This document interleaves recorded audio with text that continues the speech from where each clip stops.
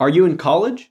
The Thomistic Institute Study Abroad program is now accepting applications for the spring semester of 2024. This unique and exciting study abroad program offers you the opportunity to spend a semester in Rome at the Dominican Order's Pontifical University of St. Thomas Aquinas.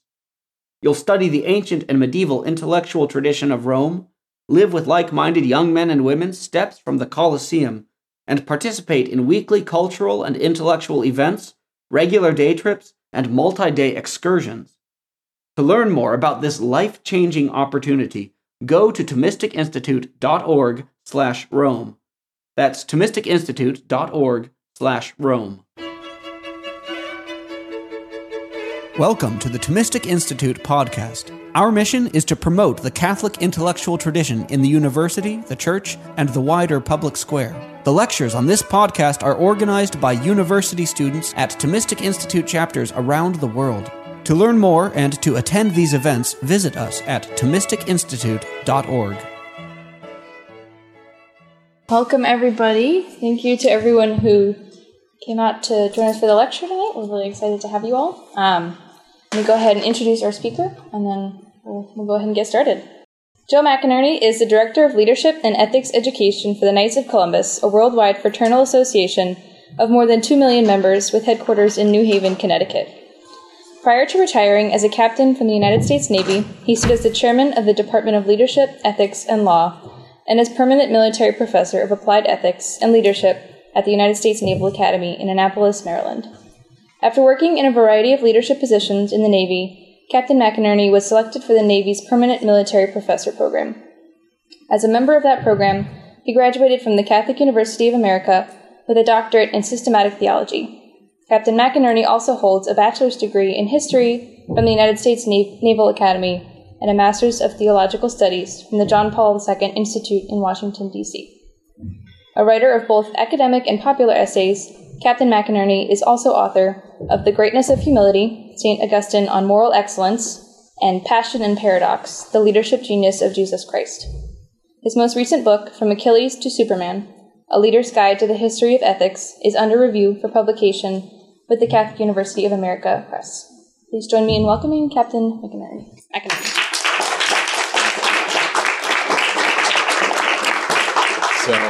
So good evening, everybody. It's so good to be here. I need to thank Katie in particular for all the help that you've offered to get me here, and NC State has been very gracious in its welcome. Andy also for helping show me around the campus this afternoon. So, and also I have to thank the Thomistic Institute for giving me the opportunity to come down here and speak. They fund all this. They fund my travel, and so I feel honored that they think I actually have something worth saying to other people. So hopefully all of you think that too. But it's interesting. So I got this PhD. People say PhD stands for pile higher and deeper. So hopefully we won't do too much of that tonight. But it's in systematic theology, which is interesting. Like if you ask academic systematic theologians what is systematic theology, they really struggle to tell you what it actually is. What's the discipline? And so I'm going to probably do that too. But I'm going to define it. But I also think that I realized after putting this, I was telling Katie, I kind of spliced a couple of talks together here. This is actually a presentation of systematic theology. So what systematic theology does is it looks at divine revelation, Scripture, the Bible, and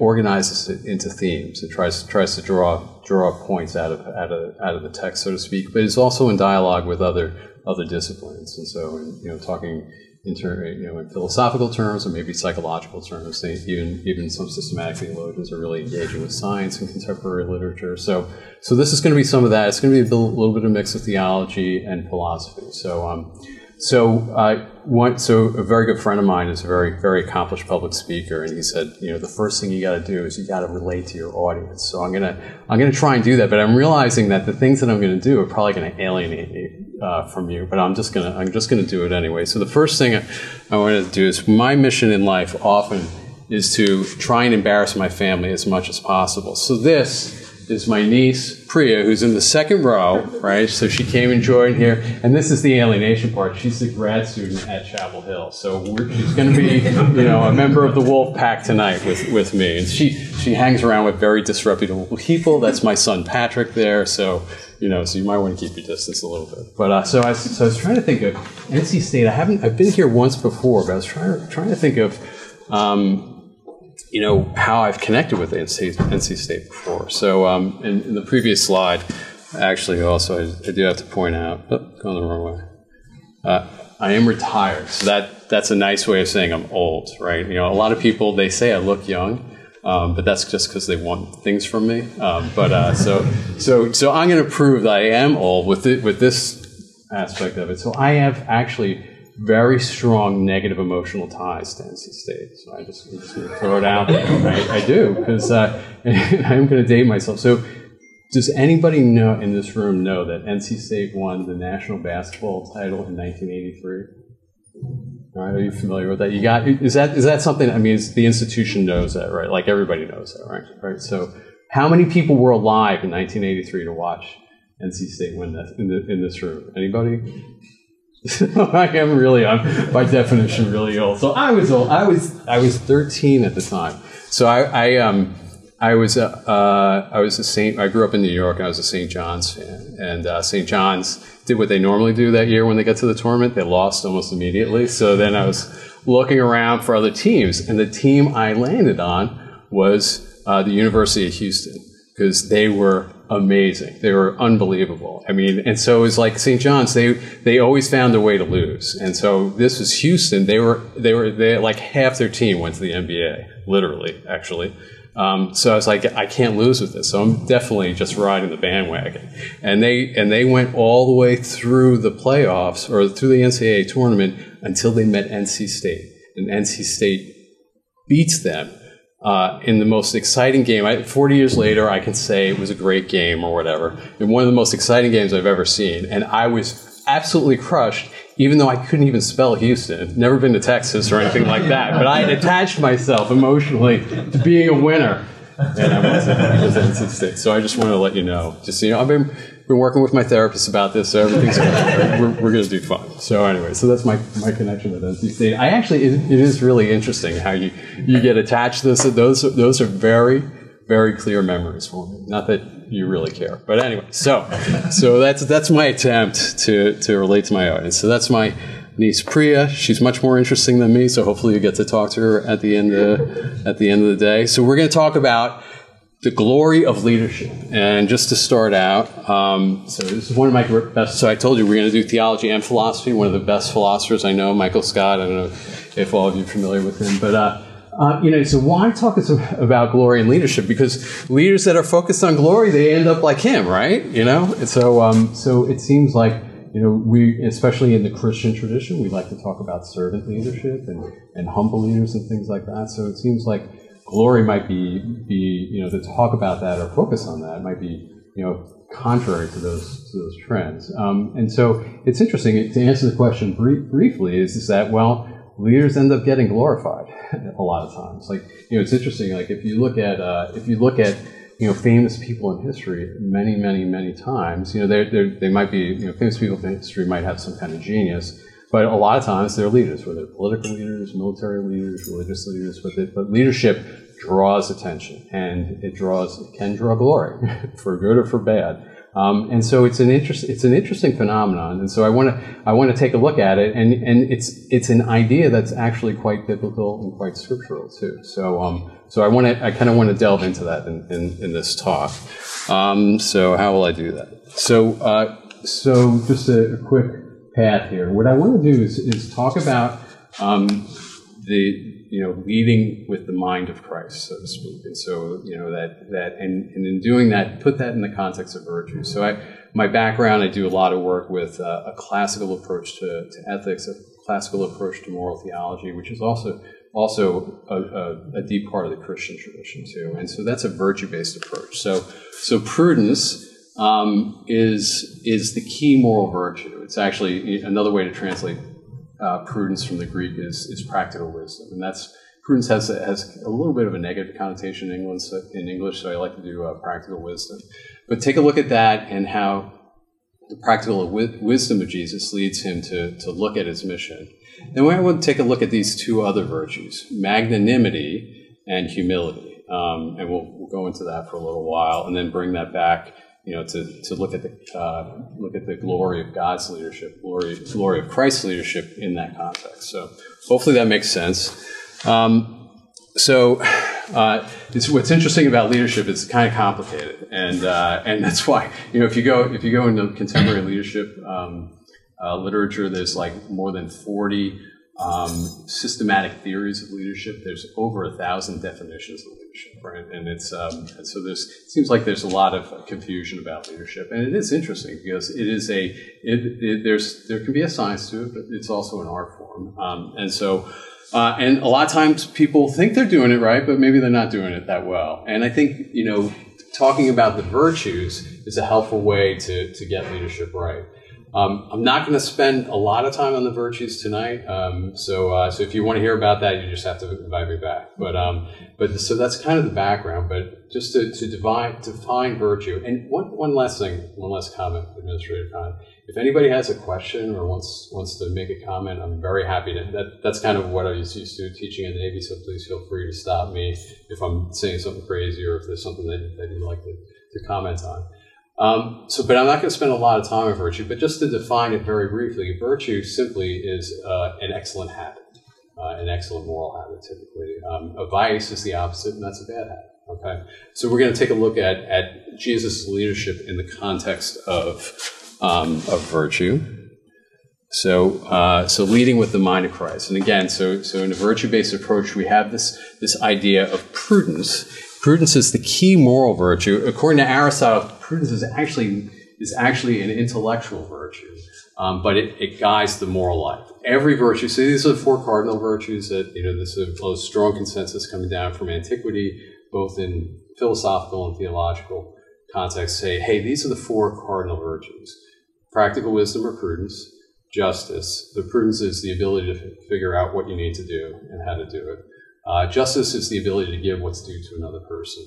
Temperance is your ability to control your desire for pleasure. And then courage is your ability to face danger or fear in the right way. Okay? So practical wisdom is the key virtue because you can't do any of these other three. And these are called cardinal virtues. In the background of cardinus, in the Latin, the word is hinge. And so all the other virtues can kind of line up underneath these virtues. And we'll see an example of that later on. So it's not to say that these are the only four virtues, and we also in the Christian tradition we have theological virtues of faith, hope, and charity. But the cardinal virtues, none of them can operate without practical wisdom. So to be courageous, to do the brave thing in a specific situation, and not be cowardly on one side or not be reckless on the other, you need practical wisdom. You need to figure out what's the right path to do the courageous things. So prudence is this ability to not only know what's right, so that's part of it. It's kind of a twofold approach. It's the ability to figure out how to do what's right also. Okay. So for Aristotle, he described prudence as, the mark of virtue is the ability to do the right thing at the right time in the right way to the right person, so to speak. And so prudence is crucial to be able to do all those things. To be able to do all those things is really difficult. It's kind of like hitting the bullseye, so to speak. So you can't hit the bullseye without practical wisdom. Or the habit of practical wisdom. And just one last thing from the last slide, sorry.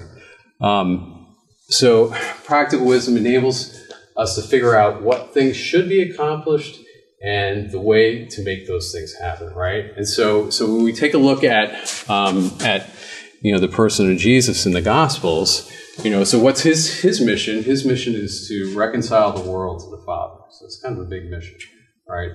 So it's salvation of all humanity. So what's interesting is that it's a big job. So he's kind of taking it on. We're going to talk about that in the context of his magnanimity. But in the context of prudence, and if you look at the gospel narratives, he doesn't seem very prudent. He seems kind of reckless, actually. So he chooses his friends poorly, at least from the world's perspective. He doesn't choose powerful people. He doesn't choose educated people. He doesn't choose rich people. A bunch of fishermen and a bunch of other ragtag people following him along. And then he constantly goads the authorities of his time. He's constantly challenging them all the time. He's saying, he tells them he can forgive sins. He tells them he's Lord of the Sabbath. He actually, in all four Gospels, you see him cleansing the temple, which is, really going to the heart of the religious authority of that community and saying, oh, you guys got it all wrong. And so he's constantly pushing the authorities, and he's got no backup.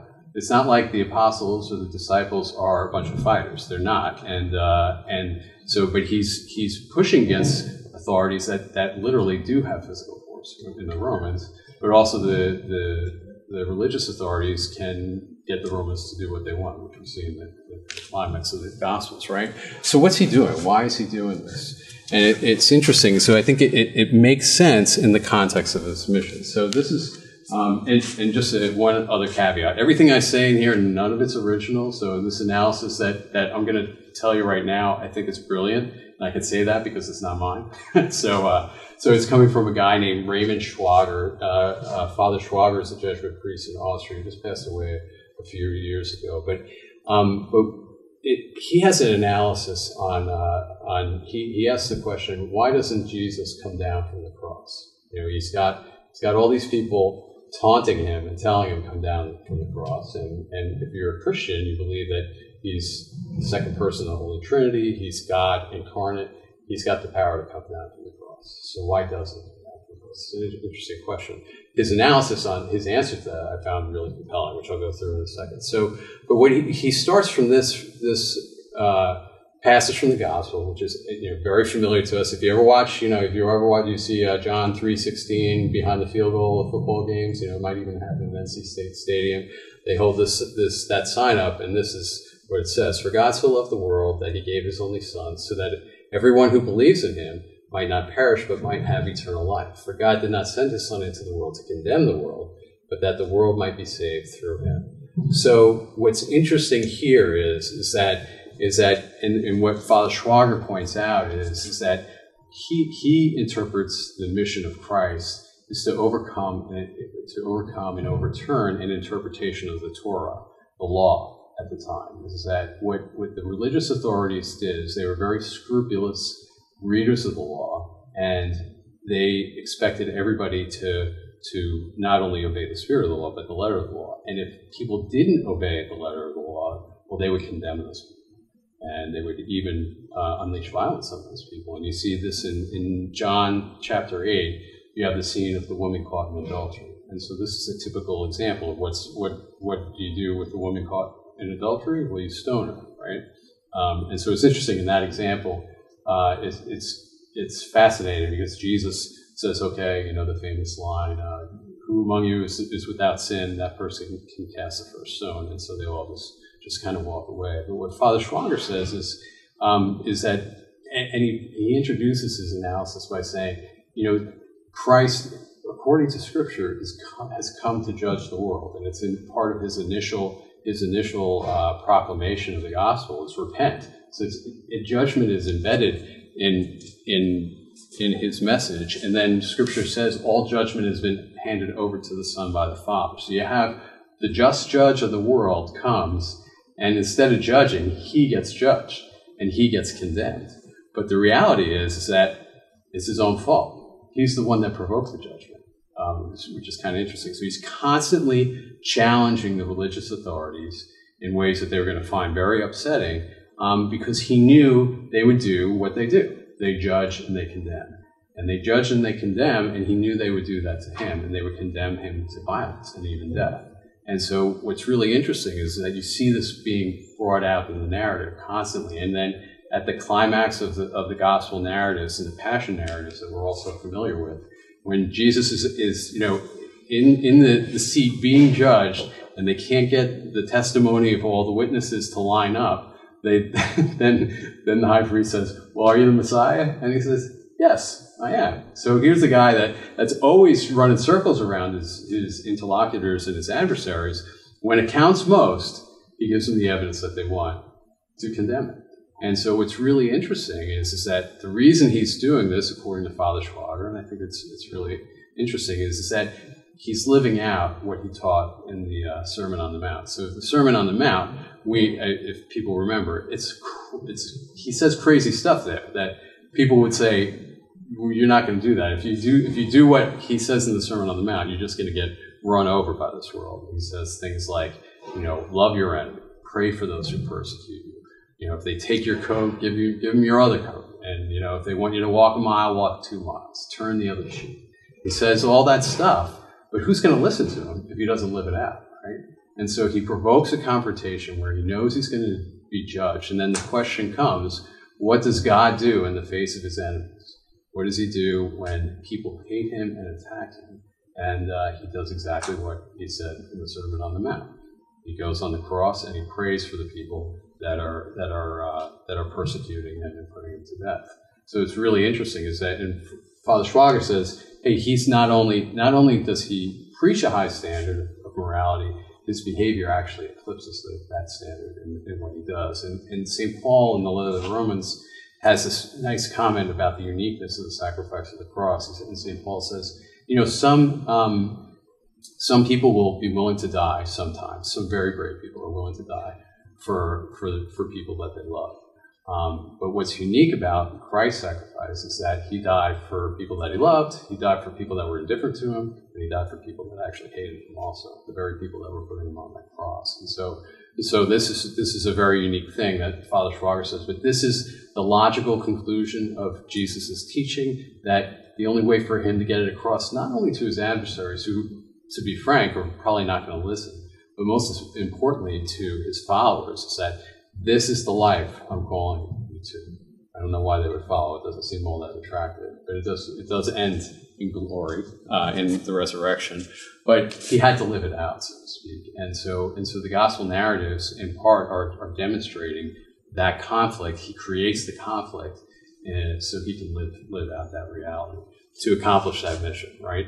So he it doesn't seem prudent in the typical sense, but when it comes to knowing what he has to do and figuring out how to do it, that's his practical wisdom at work. He's doing things. He's in conflict with the religious authorities, but he knows that that's a conflict that's the only way he can accomplish his mission.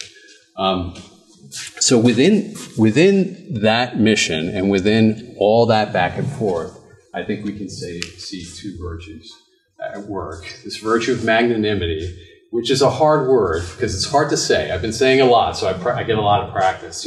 Does anybody know? So the opposite of magnanimity is not humility, actually. So the opposite of magnanimity is a word I still can't say because I don't say it enough. Does anybody know what it is? Pusillanimity. Yeah. Can you say it? Pusillanimity. Right. So that's magnanimity philosophically, and so I'm using a philosophical definition of the term, which is a little different than just the plain use of the word magnanimous. But philosophically, magnanimity. Well, we'll see what it is in a minute. We'll see how Aristotle describes it. But pusillanimity, close enough, is thinking too lowly, small. Thinking of yourself less than is appropriate or less than it's accurate, which is different than humility. Hopefully that'll come out.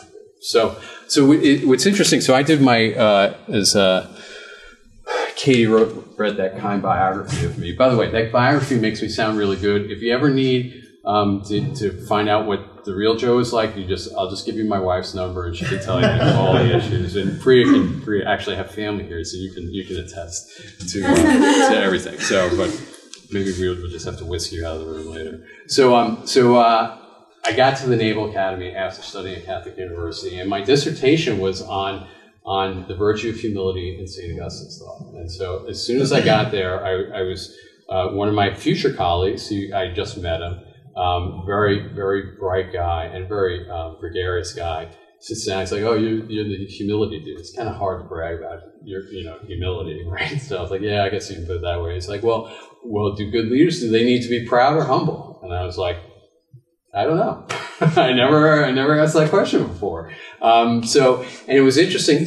We were teaching this ethics course, and we had readings from primary sources, one of which was Aristotle. And so the Aristotle reading was was an excerpt from his Ethics, and the title of it was "Pride, the Greatest Virtue." Okay, and so that's obviously a little different than the Christian tradition.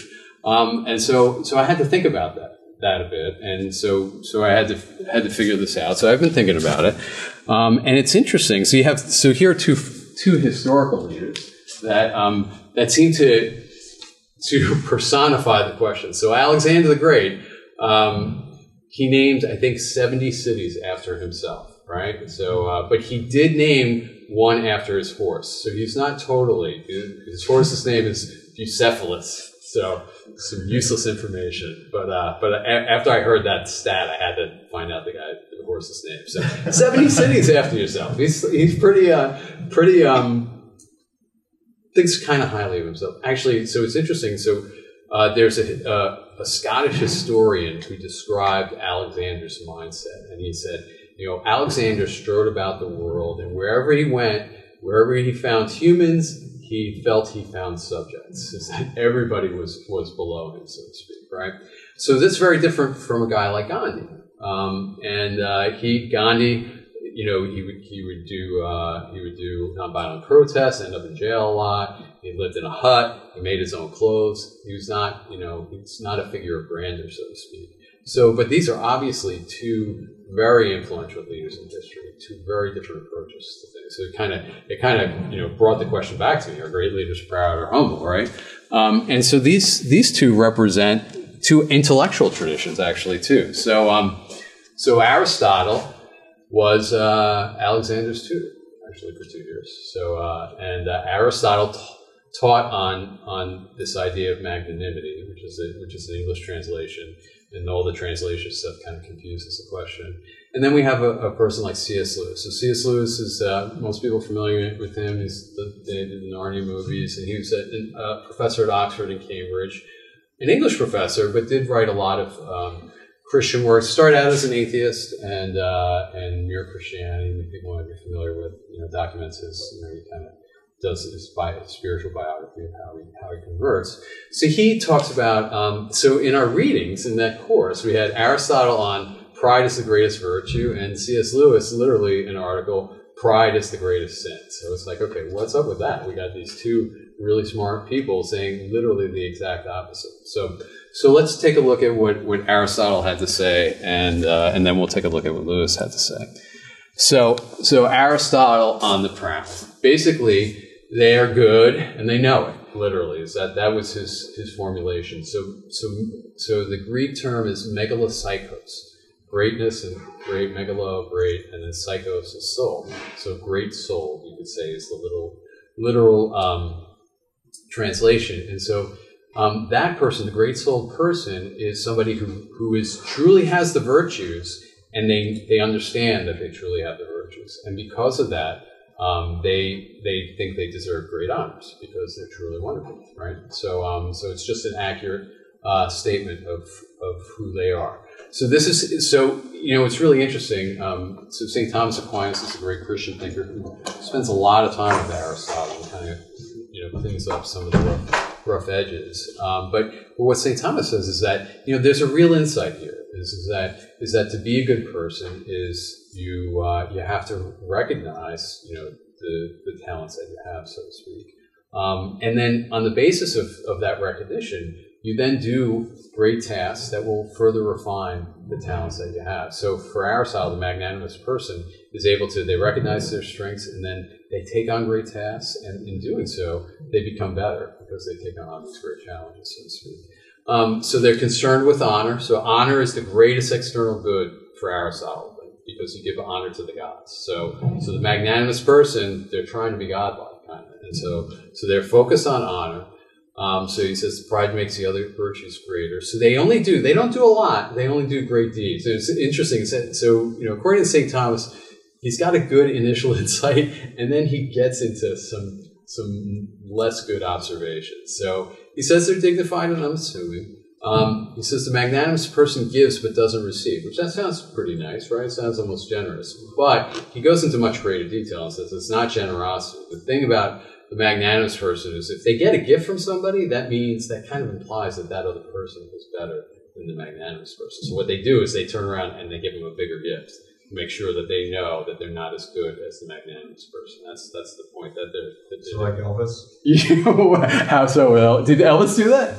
Some lady baked him a cake once as a gift, and the next day he gave her his car. I knew Elvis was an Aristotelian. So, is that in the movie? I don't know, but he gave her his Cadillac. Yeah, well, that's kind of generous. That might be, I don't know. So, it's interesting. I was just talking to a work colleague, and he was saying that Elvis was like, he got into some New Age stuff at the end of his life, but that he did have a strong Christian faith at some points too, and that apparently there was a scene in one of his concerts where it was like some, crazy groupie was saying, "Oh, you're the king," and he stopped the concert and said, "I'm not the king. Jesus is the king." So it's kind of interesting. I don't know if that's true, but it sounds like a good story. But it's interesting. So yeah, so if Elvis, so that's the thing. Is Elvis being generous there, or is he being, being magnanimous? I think that's such a crazy exchange. It probably is being generous. And this is the interesting thing about ethics is that it's really kind of complicated, because if he's being generous, it's an awesome thing to do, and if he's trying to put her in her place, it's a horrible thing to do. It's these really small distinctions that make the meaning in a gesture. So the magnanimous person also wishes to be superior, and they look down on others, and they're open in hate and love. So if you meet a magnanimous person, according to Aristotle, they think they're better than you, they want to be better than you, and they'll tell you that they're better than you, right? It's not the most attractive way to go about in life. And this is really interesting. So self-sufficient. So that's what the magnanimous person, according to Aristotle, wants to be, self-sufficient. And so there's a contemporary philosopher named Alistair McIntyre. He's very elderly now, but he's taught at Notre Dame and a bunch of other places. And he's very much a follower of Aristotle, but he criticizes Aristotle for this. He says, philosophers are really bad on this, because the reality is there's no such thing as a self-sufficient person. So McIntyre wants to make this argument, but he's much smarter than I am. But he does it like a typical philosopher way, in a way that nobody can understand. So he wrote a book called Dependent Rational Animals. Does anybody know what a dependent rational animal is? It's us. What? It's us. Yeah, exactly. Right. It's a human being. So he might, so he's trying to make it as complicated as possible. But he's got a great point, is that the reality is, and this is something that philosophy has missed, Aristotle is this polymath, he's a genius, and he is a genius that's influenced the entire tradition. But the problem is that we are always dependent. There has never been a human that has been self-sufficient, ever. It's never existed. And most humans are radically dependent at birth, radically dependent when they're elderly. And in the middle, when we're at the height of our strength right now, we're still very dependent on one another. So this is kind of, it's a fiction, actually. And it's a problematic fiction, because it actually obscures a lot of virtues that we should be pursuing, like virtues of generosity, virtues of gratefulness and thankfulness, and things along those lines. The virtues that help us, as individuals, form good relationships and form communities, so to speak. So this is the magnanimous person. A lot of philosophers have read this description and said, one, they say, he's joking, right? I mean, who would want to be like that? That's the height of virtue?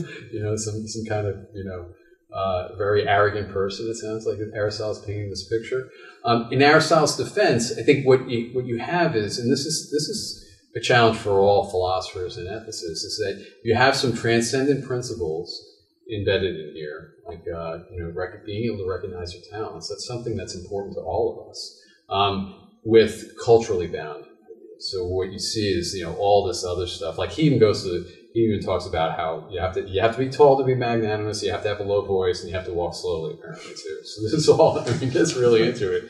And but it's all stuff that a Greek aristocrat from 2,500 years ago would look like. And so it's not very attractive. Some people think it's joking, other people think it's just horrible or whatever. So this other guy that I mentioned, David Hume, he's an 18th century historian and philosopher.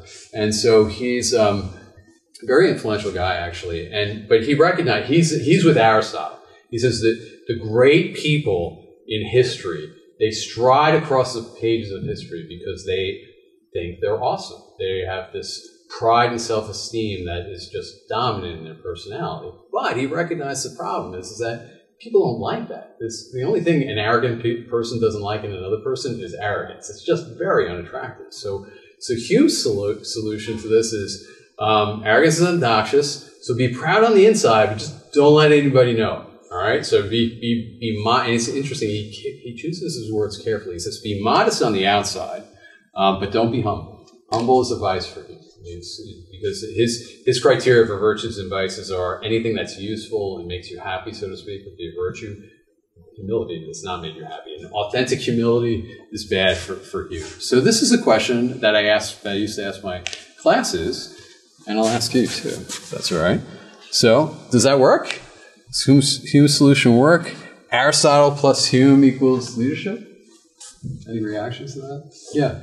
My first thought process is that what the fowls do is what comes out from the heart. Right. And so if you're prideful on the inside, your actions are still going to reflect that. Okay. It doesn't have the right intent. Okay. So if you're proud on the inside, it's going to come out. Is that kind of what you're saying? Okay. Any other reactions? I think that's a great way to put it. And to be honest, this is why in the end I like theology better than philosophy, because it's much less cumbersome. You can really get directly to the point. But so where I was teaching, I was at the Naval Academy, and so I was teaching sophomores, and the sophomores have to do what the upper class is kind of like a military culture and organization in the dorms, and so they have to do what the upper class tell them to do, like the seniors are in charge and stuff like that. And I was like, so the seniors are called firsties, and so I asked them, have you ever met a firstie that pretends that they care about you, but all they really care about is themselves? And half the people are like, no, and other people are like, they're like, yeah. So, and the reality is that if they hadn't met them at that point, they will. You'll see a lot of people with Hume's description of leadership. But I think your point is absolutely well taken. Is that what's in your heart eventually will come out. And what's really interesting is that leader-follower relationships often are quite intimate. They're close proximity a lot of times, and so you can hide a lot of stuff, but not if over time that kind of thing will typically come out. But yeah. Just kind of like building off of the Alexander the Great kind of example. Yeah. As soon as he deceased, all of his closest members went into wars with each other. Right. But all fragmented. Christ and the disciples did the opposite. Yeah. No, it's a great point. It's interesting because when you talk about Christian leadership, a lot of times people say, well, that's an ideal that nobody's going to live. It's impossible to live out. But there's a really interesting quote. It's attributed to, of all people, Napoleon. And it was supposedly, so historians say, well, maybe he said it, maybe he did it, because he said it in his second exile. I forget which island he was exiled to. He sent it to his general or whatever. But he said, he sounded pretty magnanimous in Aristotle's sense, because he was like, he's comparing himself to, Charlemagne and Caesar and him. What did what were our, how were our empires built? They were built on power and violence. But Christ, what was his empire built on? It was built on love. And he said, to this day, millions will die for Christ. It's like, for me, Caesar, don't care too much. So I think there's a real leadership insight into that too. That at best with Hume, you have an inauthentic relationship, but over time it won't last, basically. So it's kind of interesting. So it doesn't seem like it's a great answer. So let's turn to Lewis. So Lewis, so in his article, and this comes from Mere Christianity, he's talking about pride, and he's making some distinctions about humility. He's saying the humble person isn't necessarily lowly, but is self-forgetful. Pleasure in being praised isn't pride. So he was saying, you can have pride in your school, or be proud of your son or daughter or something along those lines. That's not necessarily a bad thing. Pride in your school is fine until you start saying, well, I'm better than other people because I went to NC State or something like that, right? So that's where it can take it, and it's a subtle term, but it can take that term, right? So, and even pleasure in being praised isn't pride. So it's okay to be proud of something. But he says pride is the worst fault, and don't let it crowd out other faults. It leads to every other vice. So this is this really strong assertion. It's competitive. It's a pleasure in being above others. So there's a little overlap with Aristotle on magnanimity. It leads to enmity, and the proud cannot know God. And so he's really down on pride. And Aristotle seems to be really up on pride. So can we reconcile the two perspectives? No? Making edits. What's that? Making edits. Yeah. Yeah, it's interesting because I think I don't want to. I think there is a tension there. There's obviously, and they're saying different things. But what's interesting is that I don't want to reduce that either. They definitely think differently, but they're not as opposed as one might think because of language, actually. So I was talking about this. So this is the Latin, right? So just to go to magnanimitas first. So that's a direct translation of the Greek, megalopsychos I mentioned earlier. So magna is great, anima is spirit, right? So great spirit. Superbia. Any idea what that is? Superiority. What's that? Superiority. Well, kind of. Yeah. To be honest, I think there's a root to that, but that's the Latin term for pride, right? So there's two different Latin words that we're talking about. So what's interesting is that pride. And the problem with pride in English is it's got baggage. It's got historical baggage from the Christian tradition that says all the stuff that C.S. Lewis just said, but it's ambiguous also. And so superbia has a very specific definition, and it is the sin of pride. And so superbia, or pride as a sin, is self-love, disordered self-love. And so it's not that you can't love yourself, but it's disordered self-love that puts the love of self above all other loves, up to and including love for God. That's superbia. That's the sin of pride. And so there's it's interesting. So we're using a text at the Naval Academy, which is supposed to be a great institution of higher learning, and we had a really bad translation actually. So it's kind of interesting, and so it kind of confuses the terms. So in the Catholic tradition, we have another resolution between magnanimity and humility, and St. Thomas does a really good job with it, and I think it's much better than Hume's interpretation. Hume basically says, be inauthentic and really be full of yourself. It's okay, don't worry about it, and you'll stride across the pages of history. I don't think that's, and to be honest, so this is the problem with ethics is that sometimes that can be true, but not most of the time. It's not generally true. There are exceptions. So St. Thomas puts in the context of those four cardinal virtues that I talked about at the beginning of the lecture. Magnanimity is a function of courage. Excuse me. It's the ability to act on your talent on the basis of, do great things that you might be scared to do.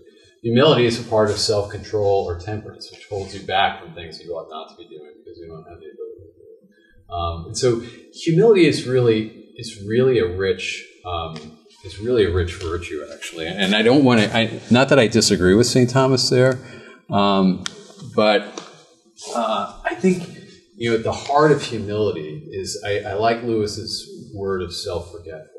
Is that, so St. Augustine was a church father, doctor of the church, lived 350 to 430, and so I spent a lot of time studying him. And so he's really interesting. So Father Schwager says Christ came to overturn this bad interpretation, this condemnatory interpretation of the law. St. Augustine said Christ came to earth to teach humility. He's very extreme on the issue. He says, because our problem is pride. Our problem is self-love. This is the problem of the garden. This is the problem of the devil. This is the problem that leads to all the other problems from St. Augustine. So C.S. Lewis is really channeling St. Augustine. And so humility in this context is actually akin to it's kind of like a form of love, that the humble person is oriented towards love of other things, love of God, love of things along those lines. It doesn't necessarily mean that the humble person thinks poorly of themselves, but as Lewis says, they think less of themselves. They think about themselves less. So, and I think that's at the core of humility. But there are a lot of other aspects of humility that we can talk about further. So going through all that, So is Jesus humble or proud in the good sense? Magnanimous, would you say? Both. Both. Yeah. See. All right. So you do well in my class because, like, if a philosopher or a theologian, if they ever ask you an either/or question, it's always both and. All right. So and there's a lot of scriptural evidence to say both. Why do you say both? Just because you're trying to be hard on me? No, because just the way you've been describing pride and the way you've been articulating it as magnanimity, as like a good thing. Right. So, and St. Thomas is calling it a virtue. So let's look at what is it? So let's look at the humility of Jesus first. I mean, so there's some scriptural evidence on this stuff. So the great hymn from Paul's letter to the Philippians, and I'm not going to dwell on that one because I'm going to come back to it in a little while. But the humility of Christ is all throughout the New Testament. And there's a theologian that says, so what another unique aspect of Christian revelation is the transcendent, all-powerful Creator of the universe is humble, and that's revealed not through the Old Testament but through the New Testament. And so we can see that in the manger scene in the Gospel of Luke. Gospel of John talks about it a little differently. The true light, which enlightens everyone, came into the world. He was in the world, and the world came to be through him, but the world did not know him. He came to what was his own, but his own people did not accept him. So there's kind of a humility and even a humiliation to that, but the humiliation actually gets worse. So it's interesting. So Jesus teaches humility. He says, rather, when you are invited, go and take the lowest place so that at the table, so that when the host comes to you, he may say, my friend, move up to a higher position. Then you will enjoy the esteem of your companions at the table. So this is an interesting line to me because I can't remember where my wallet or my keys are on a daily basis. You can attest to that. We were talking about 10 to 1. I forget that my bag is in that corner. But I remember this very clearly. It was in 2012. I was doing my dissertation defense, and so the dissertation defense is you do this long paper, and then you present it in front of a bunch of people who are much smarter than you, and you're really scared, and you hope that you don't make a fool of yourself. So as I was driving in, I was listening to the radio, and so this is during the Obama administration, and President Obama was at Baruch Women's College in Manhattan, giving the commencement speech, and he literally said the opposite. He said, don't sit at the foot of the table, take your seat, grab the head of the table. So it's really interesting. Is that I would offer that's worldly wisdom, and that's very different from gospel wisdom. So I'll just that's my only political comment on that. But it's interesting. So he's teaching humility. He says, unless you become like children, you will not enter the kingdom of heaven. And to remember, like children at this time in culture, very interesting. Children are valued much more in our culture. Not to say that we're perfect on the way we see children, but we value children much more than the ancient communities do. So for him to say this is very striking. It's like, were you crazy? Like in families, you had obligations to your parents. You didn't have obligations to your children in a lot of cultures. So that was very striking for him to say. So he said, and then this is the classic teaching on leadership.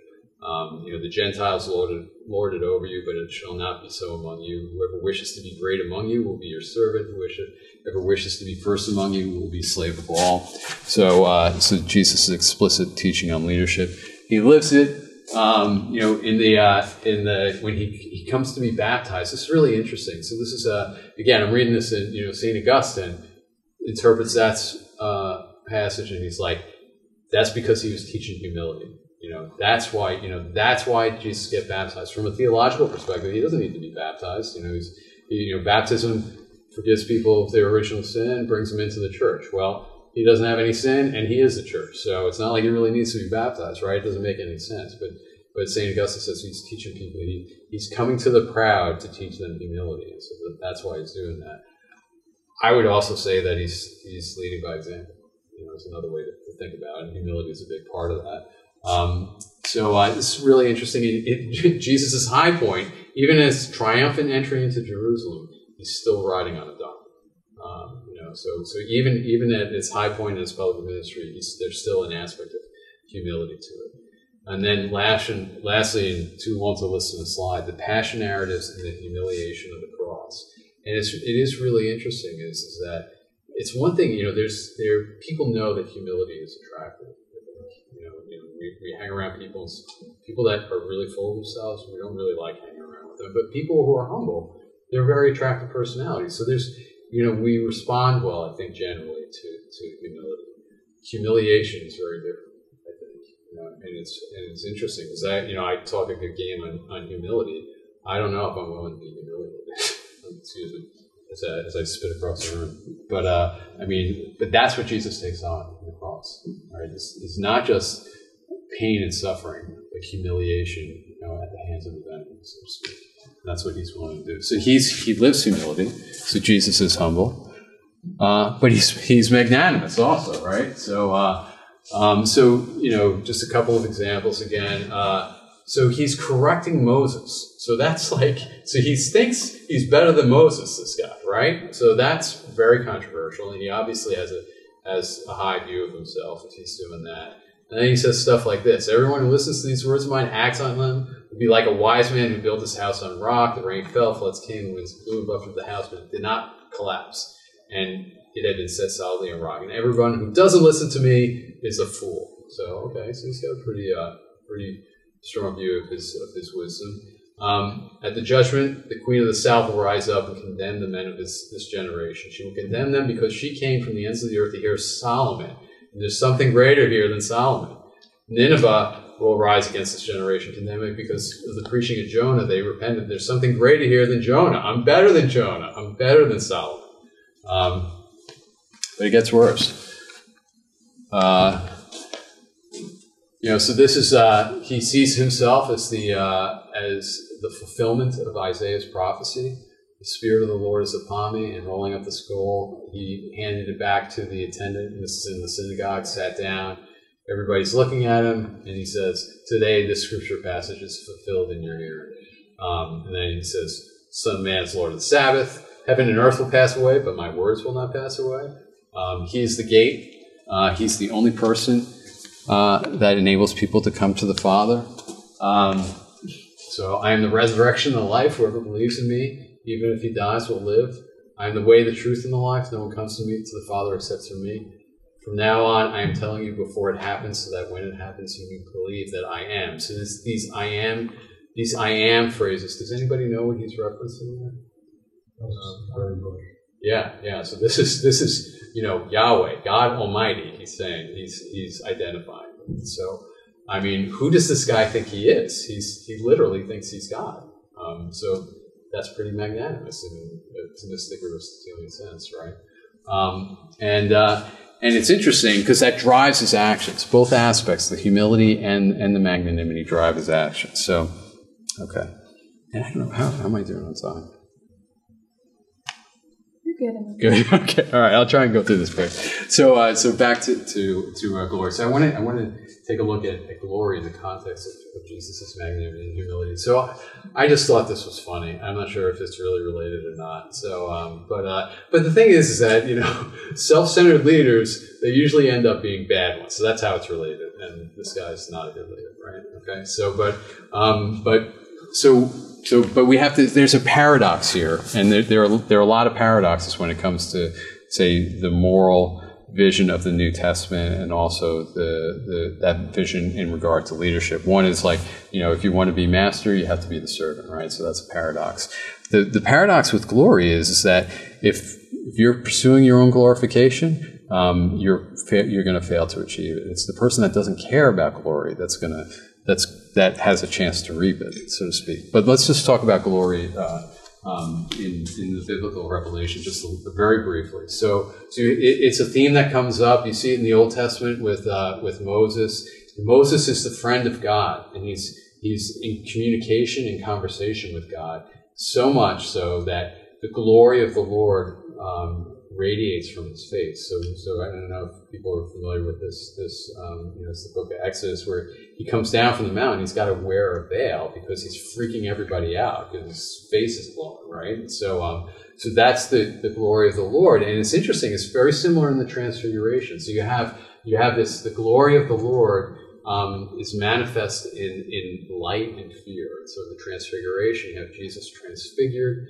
And it's really interesting is that you have these in all the Gospels, and then St. Peter actually in his second letter, he has a reference to the transfiguration also. It's kind of interesting. But you have, he's transfigured in light, and the apostles are their main reaction is fear. But that's not the only way that glory is represented in the gospel. So you have in John's gospel 2 examples of this, where the wedding feast at Cana, so Jesus turns the water into wine, and so what the gospel says is that this is the first of his signs that reveals his glory, right? And so then Jesus cures the blind man, the man born blind. And that's done to show the glory of God, the glorification of God. So glory is this manifestation of God's power in the world. And it's also a manifestation of God's power to help humans, to save humans, to show his love for humanity. And so that's God's greatest glory, actually, is his ability to save us from ourselves, so to speak. And you see that, again, a little later in John's gospel. So chapter 12 in John's Gospel is kind of a turning point in the narrative. And actually, so right before the grain of wheat line, what you see is that the disciples come and say, hey, it's not just the Jews that want to talk to you now, it's the Gentiles. They want to start talking to you. And so Jesus says, in the first 11 chapters, he's talking about, my hour is not come. Like actually the wedding feast, he says to his mother, what have you to do with me when my hour is not come yet? I mean, it's a common phrase in the first half of the gospel. So this is the turning point. He says, my hour is come, that the Son of Man will be glorified. And literally, so that's verse 23. The hour for the glorification of the Son of Man has arrived. In verse 24, he says, unless a kernel of wheat falls to the ground and dies, it remains only a single seed. But if it dies, it produces much fruit. And so the glory of the Lord is now presented definitively in the New Testament as the suffering and sacrifice of Christ to save humanity. And so between John 24, this is John 32, you have a series of dialogue between the Son and the Father saying, and Jesus is reflecting upon the path he's about to trod, and he's not all that happy about it because it's going to be a path of suffering. And he says, what am I going to say? Relieve me of these duties. This is the whole reason I came. And the Father responds, that this is your glory, and we are glorifying one another in this process. I don't have a good. It's not a great summary of the actual text, but Jesus says, Father, glorify your name, and the Father responds, I have glorified it, and I will glorify it. And then Jesus says, and this is an interesting, it's kind of an interesting leadership image here, is that when he's lifted up, he will draw everyone to himself. And so the glory of God to save humanity in the New Testament comes by way of suffering and sacrifice. So this is a quote that I really have found compelling in the past. It's by a theologian, 20th century theologian, big name, Hans Urs von Balthasar. He's from Switzerland, so I guess they have long names there. But he was a very humble priest, and he said, I don't want to be disrespectful trying to get into the mindset of our Lord, but he said this is the way he probably saw himself. I am the one through whom the kingdom of God must and will come.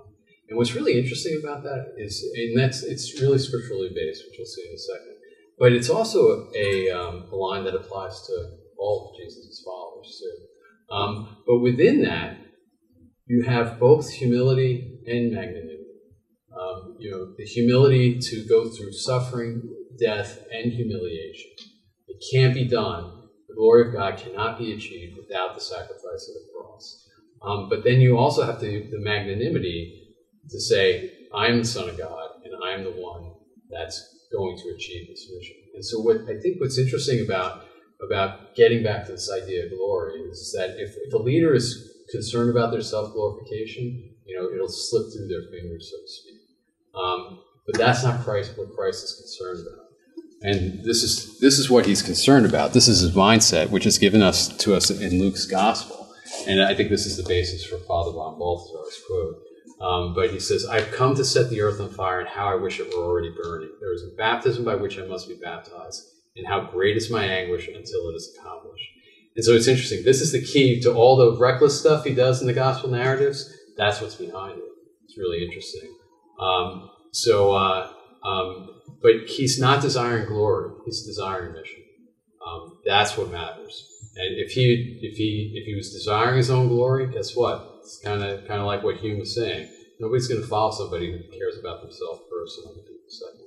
But people are going to follow someone who's focused on the mission, especially when the mission is helping them, so to speak. Right. So a couple last. So this is the fundamental paradox of Christ's glory. We're all familiar with with Paul's hymn. So I won't read the whole thing, but it's through humility that Christ is exalted. So there's this paradoxical relationship, and I think that's manifested in the leadership of Jesus also that we were talking about. Also, there's a lot to it. Love is central to it also. But humility leads to exaltation, leads to glorification, but only if you're focused on the mission rather than glory itself. So I was searching the internet to find a good slide to represent that last point, and I was like searching for being not being self-interested, and all I came in was all this self-help stuff that kept on saying you are wonderful. So this was one of the ones. This is not what I was looking for. You're amazing. In case you forget, right? So that's again maybe worldly wisdom, but I found a different one that's more to the point. So for the point for us, if we want to be leaders, I think, is to follow that pattern. Focus on the mission. That's what matters. And leave your self-interest out of it. And the paradox is that you may be glorified. If you do it well, you may be glorified, but that doesn't matter. It's focusing on the mission. So that's my spiel. And so I think it went a little longer than I anticipated, but I'm not sure. Where are we at? Fine, 7:05. Okay. So I'm happy to take questions or comments. If you want to tell me how good looking I am, I'm very open to that. If you want to say how dumb this is, I'm very open to that too. My wife tells me stuff like that all the time. So, but I'd love to get your questions or comments or whatever you want to say. Yeah. I had a question going back toward the beginning. Yeah, sure. You mentioned the time when Jesus, in all four Gospels, went into the temple and drove out the money changers and the wild animals. Right. And afterwards he used the line, "Quit making my Father's house a marketplace." Right. I'm kind of interested in the translation behind that, from whether it was Greek or Latin or wherever it came from. Why does it say my Father's house? Why doesn't he say our Father's house? If he would have done that, he might have gotten more support behind it. Yeah, that's really interesting, and I'd have to do the research. I don't know. It's a really I'm glad that you're making that distinction though, because it's an interesting distinction, because you have so Christ is the eternal Son of the Father, and so obviously he's unique in that regard, but he's also creating a family and calling us brothers and sisters, so to speak. Who is my mother and my brother and my sister, or those who do the will of my Father in heaven. So it's interesting is that, and this is just my own speculation, which means it's probably full of baloney. But there's, what's nice about, what's interesting about Christ, the person of Christ in the incarnation is he's truly human, right? And so there's a real, and in Christian anthropology, which is, the Christian understanding of the human person, is based on Trinitarian theology, and that the height of creation, the height of existence, the great pinnacle is personal existence, and we see it in the relationships of the Holy Trinity, and we're created in the image and likeness of that Holy Trinity, and so that's our great dignity in the Christian context. And so it's interesting is that the way he phrases that in Scripture is highly personal. It's that it's not just our Father there. It's my Father, and so that happened in particular. I think you're talking about John's Gospel, in John's Gospel, you see Jesus say over and over and over and over again, there's this complete dedication and commitment to the Father. Like a dozen times he says, I've come here not to do my will, but the Father's will. So it's interesting. I wonder if that kind of, for lack of a better term, emotion and passion is why it's said my rather than our. And I don't know if you have, it's a great question. I don't know if you have any reactions to that. Well, yeah, I just wanted to answer question about that. I think some of it, knowing zero things about the translation, is we become children of God once we're baptized. And before that, we aren't children of God. We're creatures, we're beloved creatures, but we aren't beloved children. It's baptism that washes that original sin, gives us the sanctifying grace. And at that point, we become children. And so I don't know if people were baptizing others with the Trinitarian formula until after Jesus' death and passion and resurrection. And so technically, they wouldn't have been children of God yet. Beloved creatures, yes, but because they hadn't been baptized into the family of God, God wouldn't necessarily be their father. I was going to say the same. Okay, all right. I'll come back to you, but yeah. What was the comment about this conversation? I think that's fine. I have a separate question. Okay, yeah. Do you want to? Yeah, to rephrase the question. Yeah, sure. I didn't mean it from a theological standpoint. I meant it from if someone was a public speaker that went up right. What's the way they're going to get most of the crowd on their side? Is it try and make them angry, or try and say, we're all in this together? You were trying to lead people to think that you do that. Yeah, it's interesting. What I think is, in some ways, he was very happy. At times, he would say things to obviously draw people in, but he was also very willing to say things in a way that they probably wouldn't find attractive. Like if you look at, he promises suffering to everybody. Like, who wants to suffer? And he's like, if you follow me, you're going to suffer. And so it's kind of like, it's not really all that attractive. Let's see, the other thing, instance. Oh yeah, John 6 with the bread of life's discourse. At the end of it, they're like, this is nuts, and he's like, all right, you want to leave? This is truth, right? So it's kind of interesting. Is that at some points he does kind of draw a line in the sand. I don't know if I'd have to read more of that passage to make a strong stand on that. So, all right. So you had your hand up. Yeah. So we'll get to this. I've been thinking about this question for a while, but kind of in light of leadership, how should a Christian go about pursuing opportunities of leadership? Because we have Pope Benedict in one example where he didn't want to be elected Pope, but he was elected, but also then full machine, actively pursuing and putting himself out there. Right. Yeah. It's a great question. It's interesting. So I'll make it personal. I can see it in two of my sons, actually. So you can tell. Don't say anything to Patrick and Liam. But it's really interesting is that, so they both, one graduated from the Naval Academy, one's in the Naval Academy. So the Naval Academy, you have this at senior year, you can become what's called stripers, and it's basically you have to, just to put it frankly, kiss a lot of rear ends, and and you get the stripes, and you have the rank, and you can boss people around. So it attracts not the nicest people, and so my older son, he was like, I don't want anything to do with that, and in a lot of ways I didn't blame him. My younger son is interested in doing it, and I think there's a good reason to be interested in doing it. Is that if you let all the people who are attracted to that kind of stuff end up competing and getting the leadership jobs, guess what? Everybody's miserable. So you need good people to pursue those leadership jobs, really. But I think that's so much. I mean, your two examples are awesome. I mean, Pope Benedict is a really interesting guy, because he never, and this is from a professor of mine that knew him. He's like, he never wanted to be in Rome. He never wanted to be in charge of the congregation for the doctrine of the faith, but the Pope asked him to do it. So he was like, of course. And then, and it was just actually one of the cardinals just came out that when he got elected Pope, he was like, apparently almost having like a panic attack. And one of the cardinals said, "Hey, God's calling you to do this. God will support you," and that helped him through. So here's a person that was put into leadership positions that it was not his first desire.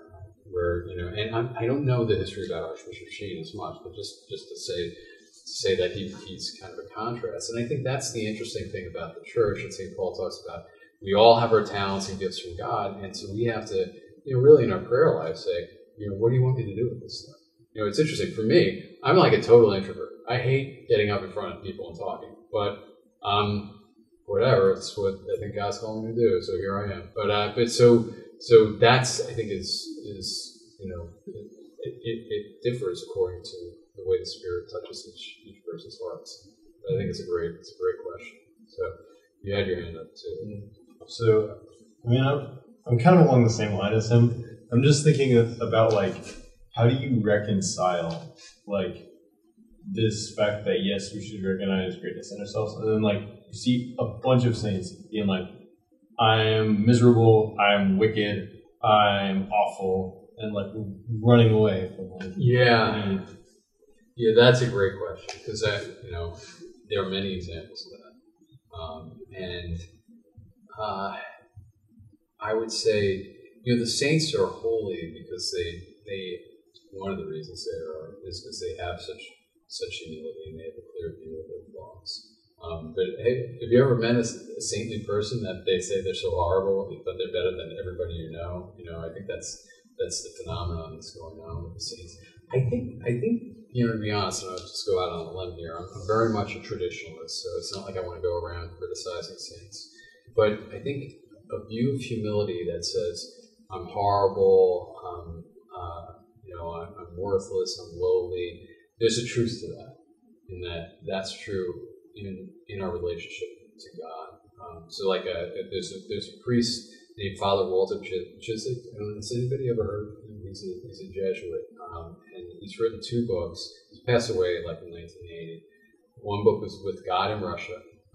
This is biography. He basically went to Poland right before World War II. He wanted to minister to Russia. He was locked out, and then the war started and he got engulfed. And within a month, they captured him, said he was a spy from the Vatican, put him in solitary confinement 5 years, spent 15 years in Siberia. So, interesting guy. But he's very simple with humility. He's you will be humble if you have an authentic relationship with God, because you'll see His grandeur as opposed to your lowliness. But I think if you're saying always that I'm worthless, but that's probably not well balanced, even if some of the saints are doing it, because the reality is we're created in the image and likeness of God, and so there has to be that counterbalance. That I think they're speaking about the depths of their sorrow, where they may have hurt their relationship with their Lord, but the truth is that they probably have extraordinary virtues also, because they wouldn't necessarily name themselves as saints, but they couldn't be saints without those virtues. So I think there has to be a balance there to a certain extent, of course. But I think their example is right too. Is the more you start thinking, you can't be magnanimous without being humble. And if you spend too much time thinking about yourself, it's problematic. That turn from being innocent, I'm proud of my school, to aren't I cool because I went to the school, it's a very easy turn to make. So I think humility, saints have a good example of humility in the foreground to prevent that turn to pride, if that makes sense. To what extent is this concept, specifically this one up here, it's in your best interest to forget your self-interest, overlaps with kind of the idea of disinterested righteousness from the wisdom literature of Job and Ecclesiastes? I think there's a lot of overlap to that actually, and that disinterested righteousness is kind of I think there's a parallel between that and the Augustinian humility that I was talking about previously. Is that and so for and again, and here's Lewis's formulation too. That the humble person isn't some necessarily some lowly, unconfident person. It's somebody who's not really focused on themselves. So that disinterested righteousness is a similar phenomenon, and it's a very high standard of morality too, because we're all self-interested, and to a certain extent that's natural, and it can even be praiseworthy. It often leads to unpraiseworthy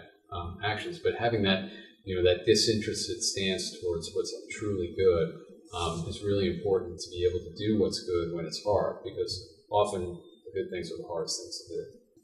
Yeah. How might we be able to separate the magnanimous thoughts from pusillanimous thoughts? Yeah. And the false humility, true humility in our own lives. Yeah. So what I just said about the saints is probably, look at the saints as an example. That's the thing is that I think we have a tendency to compare ourselves to other people, and that's usually not a great criteria for us to pursue, because and it's the problem of social media. So stuff on Facebook and Snapchat and Instagram, it's half of reality. It's all the happy part for the most part, and the other half is well, I'm not going to. We don't need. Well, there's some people that actually flash the other half, but most people don't. And so if we're constantly comparing ourselves to other people, we might think we're worse than them. We might think they're better than them. And so I think that, and it's not like we'll ever stop doing that to a certain extent. But I think what you want to, when you're thinking about yourself, and this is interesting because this is the union of humility and magnanimity, is they're both self-regarding habits. And so that's kind of the crossover, and I think they are different habits, because magnanimity is looking at your strengths, which is usually a happy thing. Humility is looking at your weaknesses and your flaws, and usually not as happy. So there's different emotions associated with each action. But I think looking at those things in the context of your relationship with God, in a prayer life, that's where you're going to get the most clarity and truth, because one is you get your dose of humility, as Father Chiswick talks about. It's that you're not God, but also that you are, although you have flaws and sin, you're also redeemed and intrinsically valuable, not only because we've been told we're created in the image and likeness of God, but because we have a Savior that literally gave His life for us. That's how valuable we are. So I think that the best way to look at your strengths and look at your weaknesses in the context of your relationship with God. So, and Scripture is great on all this stuff too. So as you read through Scripture and you meditate on it, it's a great way to come to a good self-understanding of your pluses and minuses. And probably the worst way, no offense to all our social media people, is on social media, right? So I don't know. I hope that's helpful. Good question. That was a hard one. Just sure. wanted to add to that. I think another thing is if you have a sense of peace about it as well. Like when you're thinking so low games and get caught up into that, there is no peace, right? Right. But if you understand your lowliness in the context of God and His mercy, then you have this overwhelming peace. Right. And so I think that's also very much into how of your relationship with God. Yes. That's how I kind of use it as a metric. Yeah, that's a great point. Bringing in mercy into that reflection, I think, is very, very helpful. Yeah. Kind of adding on to that too, there's an aspect of understanding the role of suffering and its redemptive value that kind of helps in, I don't know how to say that P word, for lack of better words, that negative It's self-talk. not a four-letter word either, though. It's much longer. Because often enough, thinking oneself as lowly is a product of circumstance, a product of context, and uniting that back to the mission and the redemptive value that kind of itself redeems whatever circumstances happen. Other comments, questions? And I do want to make a shout out. I noticed one of my brother knights is here in the third row, so thanks so much for coming. So that's my day job. So I'm working with the Knights of Columbus I was doing leadership and ethics education at the Naval Academy, retired, and was able to basically do the same stuff with the Knights of Columbus, for big organizations. So thanks for coming. Thanks for being here. And well, without any ado, I'll be hanging around. So if you want to talk to me individually, I'm happy to do that. But I guess we can call it quits. Thank you.